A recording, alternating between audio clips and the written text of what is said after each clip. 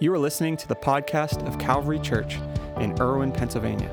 For more information, you can visit us online at calvaryirwin.com. So today we're continuing a series we started last week called Living in the Shadows. And before we jump in, I know we all lost an hour of sleep last night, and if you have young kids, maybe a few more hours of sleep. But for those here in person, why don't you turn to your neighbor and let them know you look a little better without an hour of sleep. Can you do that? Just turn to your neighbor. Hey, you look a little better without an hour of sleep. For those watching online, let us know where you're watching from. All of our friends at one of the shelters, you can do this too. Look to your neighbor, tell them you look a little better without 1 hour of sleep, with one less hour of sleep. You guys look amazing. The bags under your eyes aren't that noticeable. So you're good. I can only see a handful of them from up here, so you're all good. Don't sweat it. If people ask you if you look like you got run over by a Mack truck, that's a compliment, okay? They're just trying to share how aware you are of the world around you.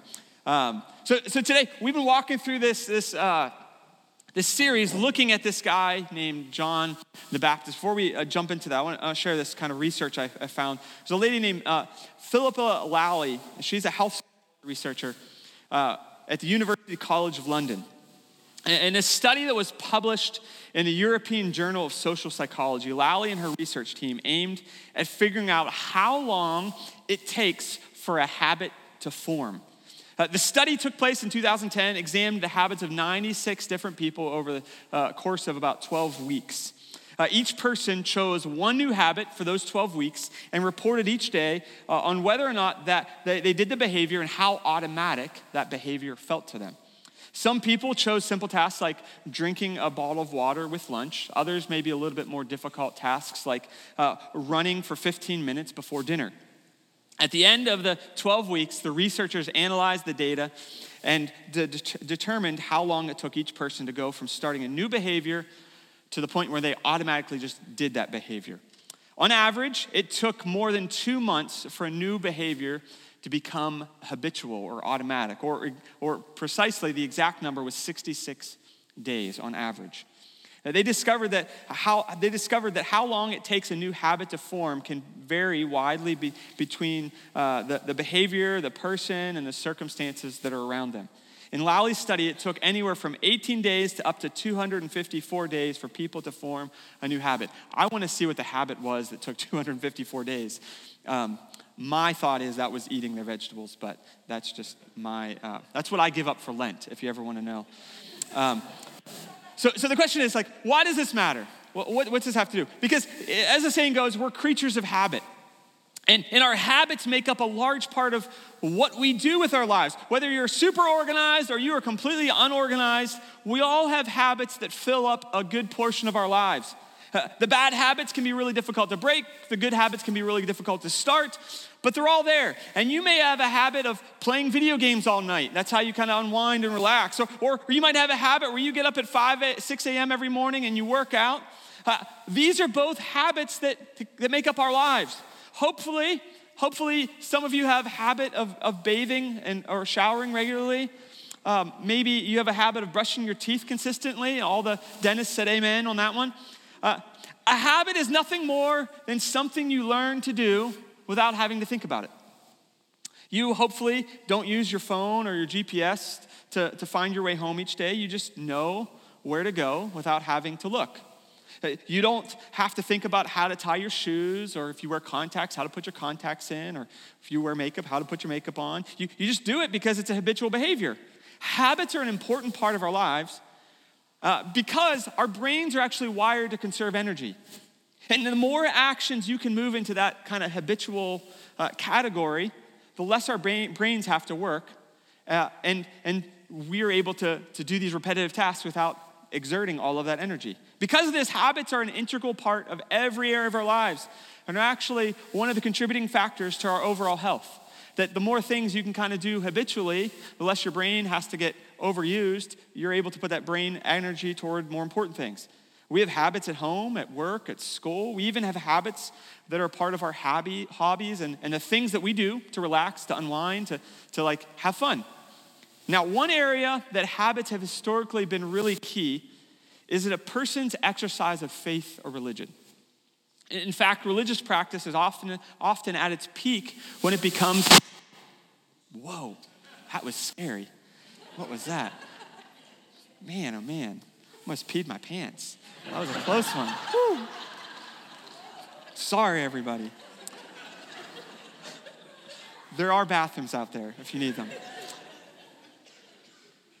So one of the areas that I believe, and we see this throughout life, is when we're practicing religion, regardless of the religion, when our religious practice becomes habitual, we see that practice gets better. Oh, we're changing. Use this one. There we go. Thank you, Jason. We won't have that problem. Can you give it up for Jason? That was so good. He did that so casually. It was really good.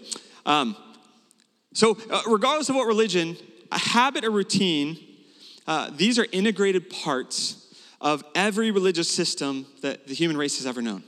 Whether it's Hinduism or Judaism or Islam or Christianity, this is because human beings are habitual beings. And our religious practices naturally lead us to institute religious habits that allow us to continue to do what we think is right, proper, and best. I'll give you an example in my own life. From the time I was a kid, I was taught and have practiced these religious habits in my life. Maybe some of them are similar to ones that you have in your life as well. I take time to pray and to read God's word each day. Why? One, because I think it's healthy, but equally because it's a habit in my life that I've been doing a long time. Or anytime I receive any sum of money, whether it's money I've earned that's gifted to me or any way received, right after I deposit it in the bank, I immediately tithe 10%. Why do I do that? Because I see the principle taught in Scripture. I have watched God bless the rest when I give him my first, but equally because I made it a habit in my life a long time ago. Or every Sunday I get up and I go to church, and I don't just go to church because I'm a pastor. I've been doing this since I was born. In fact, I feel really weird if I'm somewhere else on a Sunday morning rather than in church. Now, it's healthy to gather, and that's important, but equally it's because I've ingrained this habit in my life. And you could even make a strong argument that the practice of religion in any form really is just a practice of doing divinely inspired, purposeful habits. This is why faith in any form and all forms can be so healthy for people walking through traumatic, uncertain situations, because in the end, it brings order to their chaos. Now, if you're not a regular Bible reader, the assumption you might have about this book we call the Bible is that it's really just a book of faith-based routines or habits that defend those routines or habits and shares the benefits of those routines or habits for our lives. After all, that's what most religious scriptures generally are, whether we're talking about the Quran, the Veda, the Book of Mormon, Buddhist scriptures. This generally sums up what most of those documents are. But it leads me to this really important question that I want to kind of dive into this morning. It's this. If our faith, following Jesus, if our faith is defined by our habits, can we do enough to earn salvation or Christ's forgiveness? Like if it's true that our faith, that this Bible talks all about these religious habits, and that's really what our faith consists of, our walk with Jesus, whatever you might want to call it. If that's what it is, can we ever do enough to earn it? In other words, can I ever be a good enough Christian? Like if we nail those habits, if we get the routines the Bible talks about down perfectly, will that be enough? Sure, you might say our faith isn't defined by what we do. That's called legalism. But then why are there so many rules and so many guidelines outlined in Scripture? And why, in fact, does James, the half-brother of Jesus, write this, that faith without works is dead? So can we ever do enough to experience salvation? And if we can't, then why do anything at all? What's the point if our efforts, our habits, our works are never going to be enough for us? And while at face value, most Christians might quickly respond that our faith is not defined by these habits, they're not defined by what we do. If you dig a little deeper and actually watch the way many Christians live, you might get a very different answer. Because we are human beings and we are creatures of habit. We prioritize the doing over everything else because we can measure it and we can control it. For example, if you think I prayed 5 times this week, that's measurable and we feel less guilty. Or if you say, hey, I read 3 chapters of the Bible or 8 verses this week, we can measure it and it makes us feel maybe a little more spiritual, religious, or more religiously mature.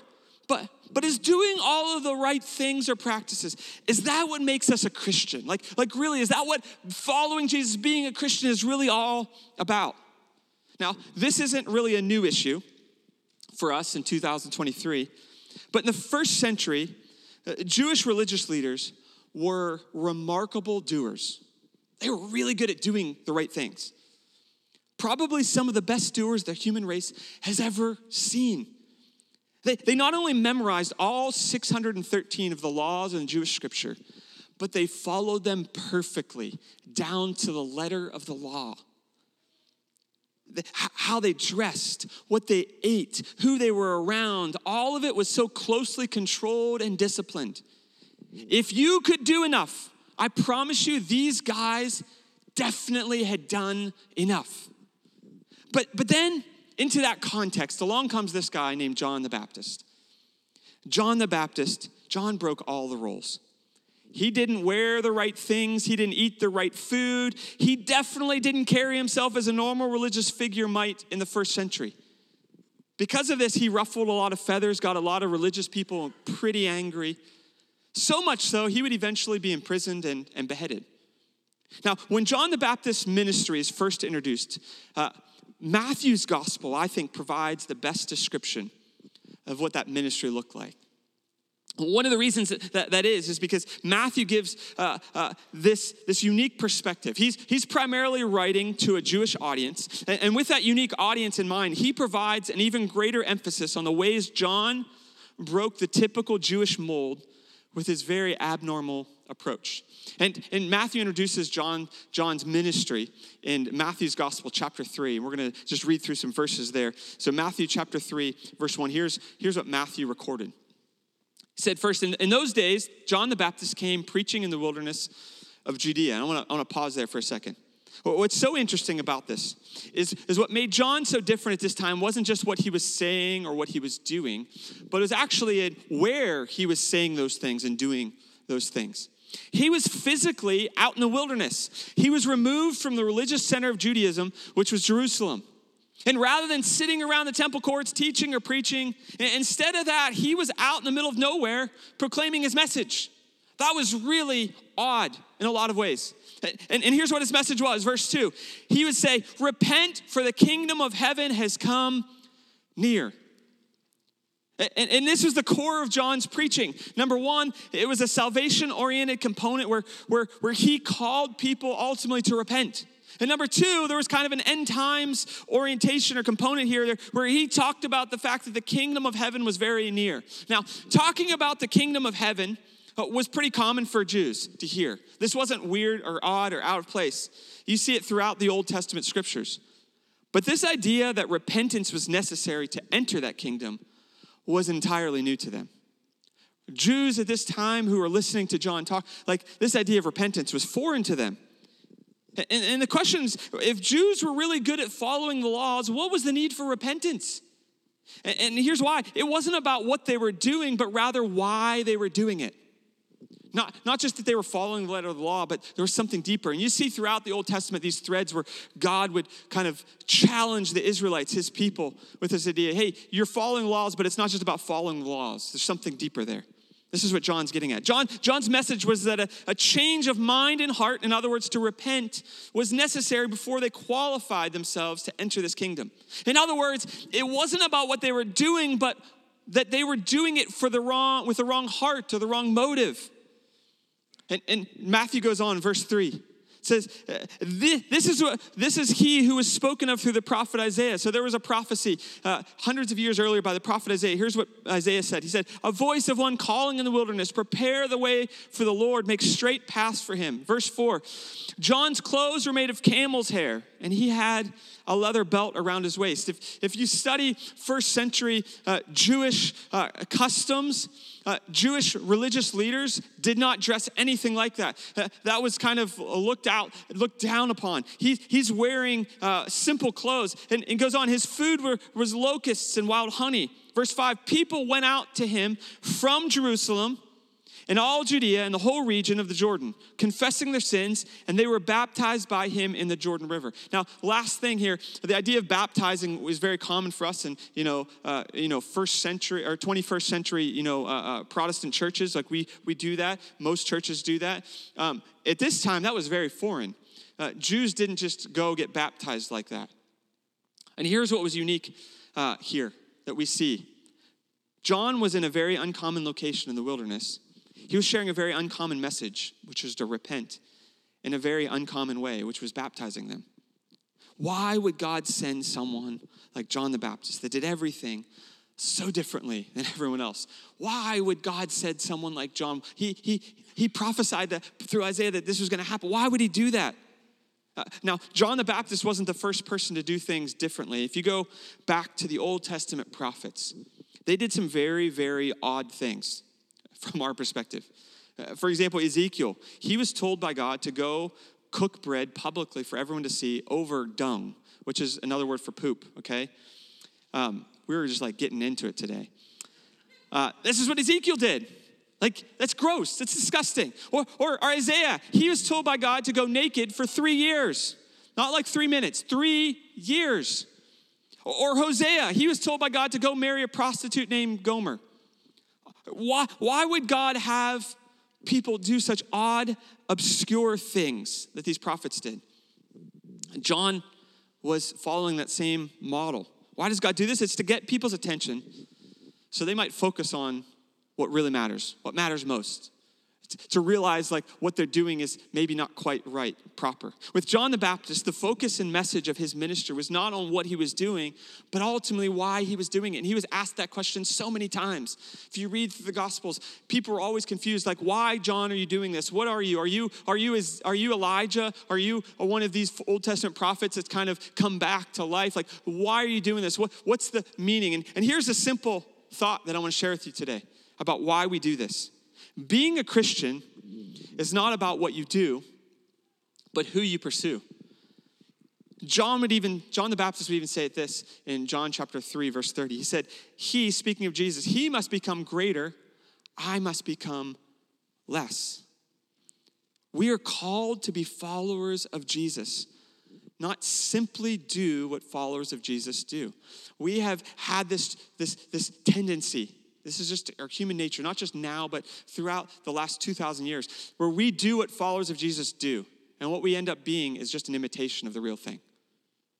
We aren't called to be imitations. Like, hey, I can act like I'm a Christian. I can play the part. We aren't called to play a part. We're called to live a life. It's not just about doing what Christians do, what followers of Jesus do. It's about actually following Jesus. The Apostle Paul would challenge the church in Rome with this idea. In the letter he wrote to them, we know today as the book of Romans. In Romans chapter 12, verse 2, Paul wrote this: do not conform to the pattern of this world. What's the pattern of this world? The routine, the habit, the way of this world. Don't conform to the routine or the habits of this world, but instead be transformed by the renewing of your mind. Now, the renewing of your mind requires us to not just do things mindlessly, right? Are mindless habits bad? No, I talked about like it's healthy.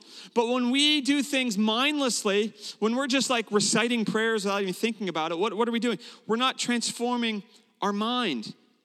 And he goes on, then you'll be able to test and approve what God's will is, his good, pleasing, and perfect will. In other words, your mind will identify more clearly where God is moving so you can follow him and not simply follow his ways. There's a book by Henry Blackaby called Experiencing God. It's an incredible book. If you're ever trying to kind of decipher, God, what is your will for my life? God, what are you wanting to do? I strongly encourage you, go through this book, Experiencing God by Henry Blackaby. But one of the things he talks about in the book that I love is so often we ask God to bless our efforts. Maybe you're going into a project presentation at work, or maybe you're trying to make a big decision with your life. You and your spouse are looking to buy a house, or you're starting a new business, or you're trying to decide like whether or not you should go to church, or whether or not you should go on a missions trip, or whether or not you should do this or that. And you're asking God, just bless this effort. And what Henry Blackaby talks about is we often ask God to bless our efforts. He said a better approach is to identify where God is moving and to join him in his efforts, and it's already blessed. And this is the idea of following Jesus, not just asking God to follow us and bless everything we do. This is what Paul's writing about. See, the routines of reading God's word, or taking time to pray, or routines of coming to church, of tithing, these are really good routines. But these aren't the things that define our faith. They simply are steps we take in our ultimate pursuit of Jesus. They are a means, not our end. Knowing Jesus should always be our end. As the worship team comes up this morning, I want to come back to this question I asked earlier. Can we ever do enough to earn salvation? And if not, should we do anything at all? Well, if it's true, if we can never do enough to earn salvation. We can never do enough to earn the favor of God or the forgiveness that Jesus offers. Why? Because it's already given to us freely.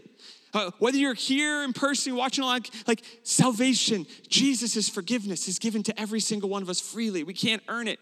We'll never do enough to earn it. But we don't have to, because he gives it to us. And doing more or mindlessly executing biblical routines or just going through the motions doesn't make us any more of a follower of Jesus than sitting in a barn makes us a cow. That doesn't work. Just because you're going through the motions, some people would say, well, just fake it till you make it. It's not just about faking it. It's about knowing him, because it's not about what you do. Being a Christian isn't about what you do, but who you pursue. It's not about the tasks or the things. It's about the person. God has called us not to practice our traditions or our religions in this world. He's called us and created us to be in relationship with him. You've maybe heard this, it's not about religion, it's about relationship, but it's true. It's not just cliche. Following Jesus isn't about a religious thing. It's not just about following this list of things you can just check off and be like, well, I'm in a good place. We might feel better because we can measure it, but it's ultimately about a relationship. We were created to pursue someone, not to simply do something. This is what makes Christianity such an outlier in the world religions. It's not about following rules, guidelines, or a religious writing strictly. It's about following a person and being in a relationship with the divine. What changes us from the inside out, what frees us from our past and our sin, what puts us in an entirely different path than our mistakes dictate should be happening, isn't us following all the commandments. It's the transformational pursuit of a Savior. And it's understandable that this is a challenge because it's so abstract. We can't fully measure it. We can't track it. But being a Christian is not about what you do. It's about who you pursue. And my question to you today is, have you allowed your exercise of faith to become about what you're doing or who you're pursuing? And I'm listen to me here. I'm not saying that praying and reading your Bible and coming to church, any of those things are bad. I'm saying those aren't the things that make up your faith. Those are the things that maybe are your steps in pursuing Jesus. But in the end, that's not our goal. Because in the first century, those religious leaders who were so good at it, Jesus himself called them whitewashed tombs. Why? Because they looked perfect on the outside, but they were full of dead men's bones on the inside, he said.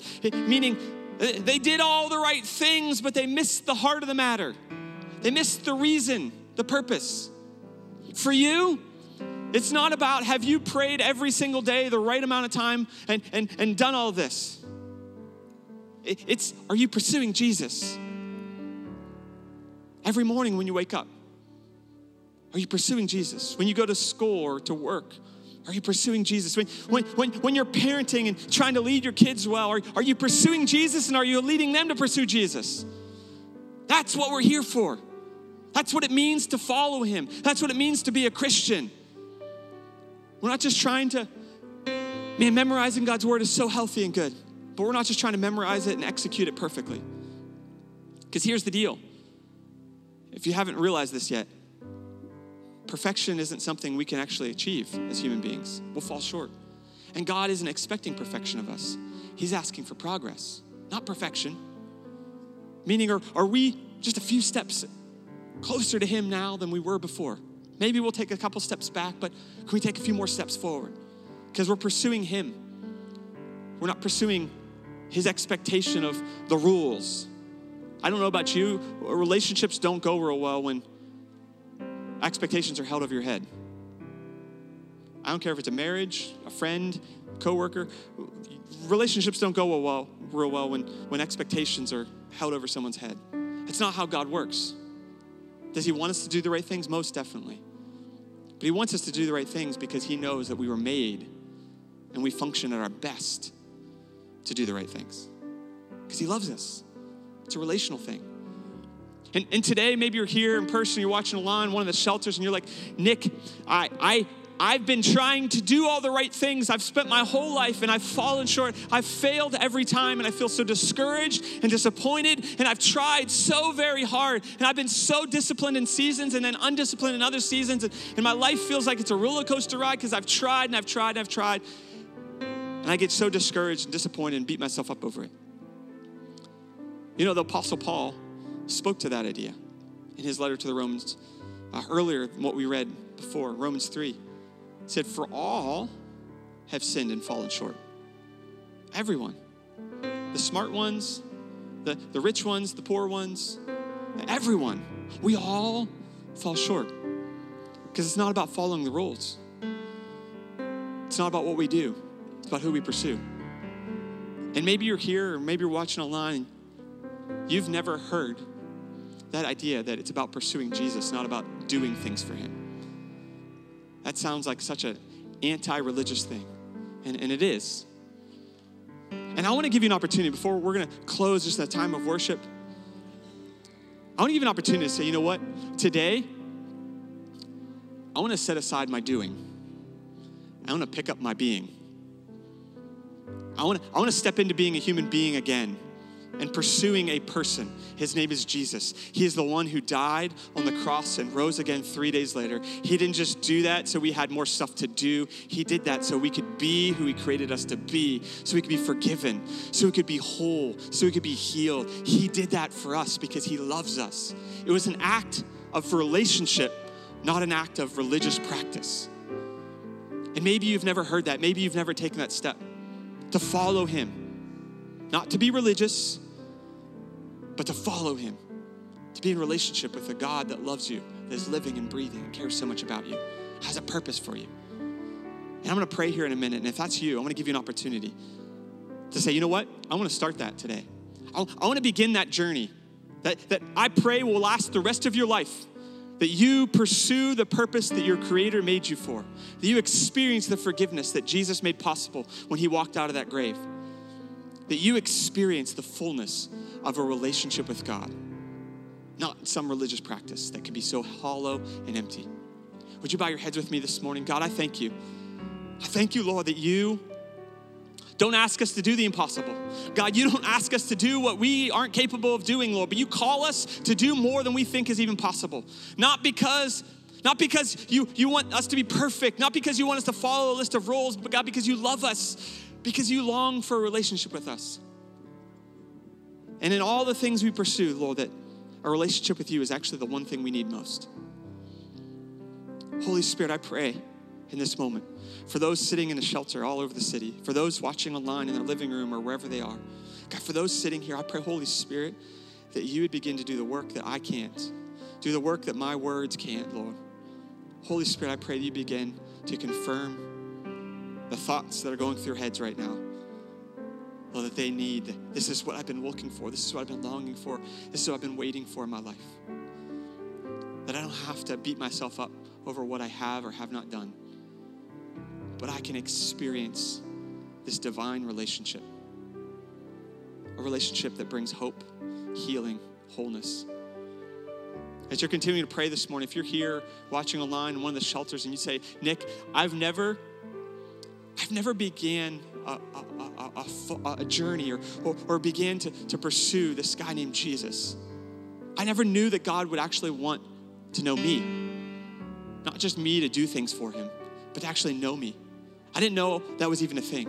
And you say, today, I want to begin that journey of following Jesus, of pursuing Jesus, of living my life in the context of what he's called me to, what he asks of me. I want to live my life in a relationship with him where I can talk to him. He can talk to me. You've never taken that step. You've never experienced his forgiveness of all the things you've tried so hard to do and fallen short. If that's you this morning, wherever you are, I'm going to count to 3. And on the 3, I'm going to ask you to reach your hand toward heaven. That's not for me. That's not for God. God knows your heart. That's for you. That's an act of your will where you're saying, you know what? I'm not just going to think this. I'm going to do something about it. I'm going to ask you to reach your hand toward heaven to say, you know what? Jesus, today, it's you and me. From this day on, it's you and me. We're going to make it through this.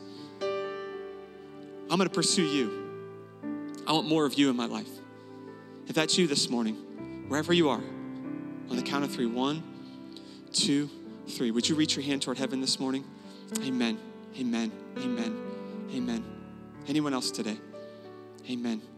Thank you for those raising hands in the shelters and here in person. You can put your hands down. I'm asking everyone to pray this prayer with me.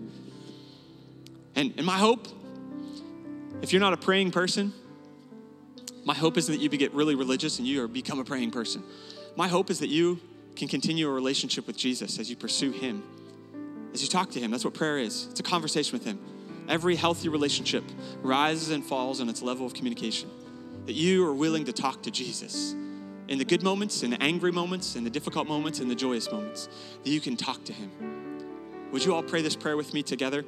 Dear Jesus, thank you for loving me just as I am, just as I sit here right now. Thank you for not judging me, excluding me, or pushing me aside. Today, I accept your forgiveness. I commit to follow you, to pursue you, to not define our relationship by the things I do, but who you are and who you've called me to be. Give me the strength and the courage to follow you all the days of my life, to show your love to the world around me. Thank you for loving me and welcoming me into your family. In Jesus' name, amen. Amen.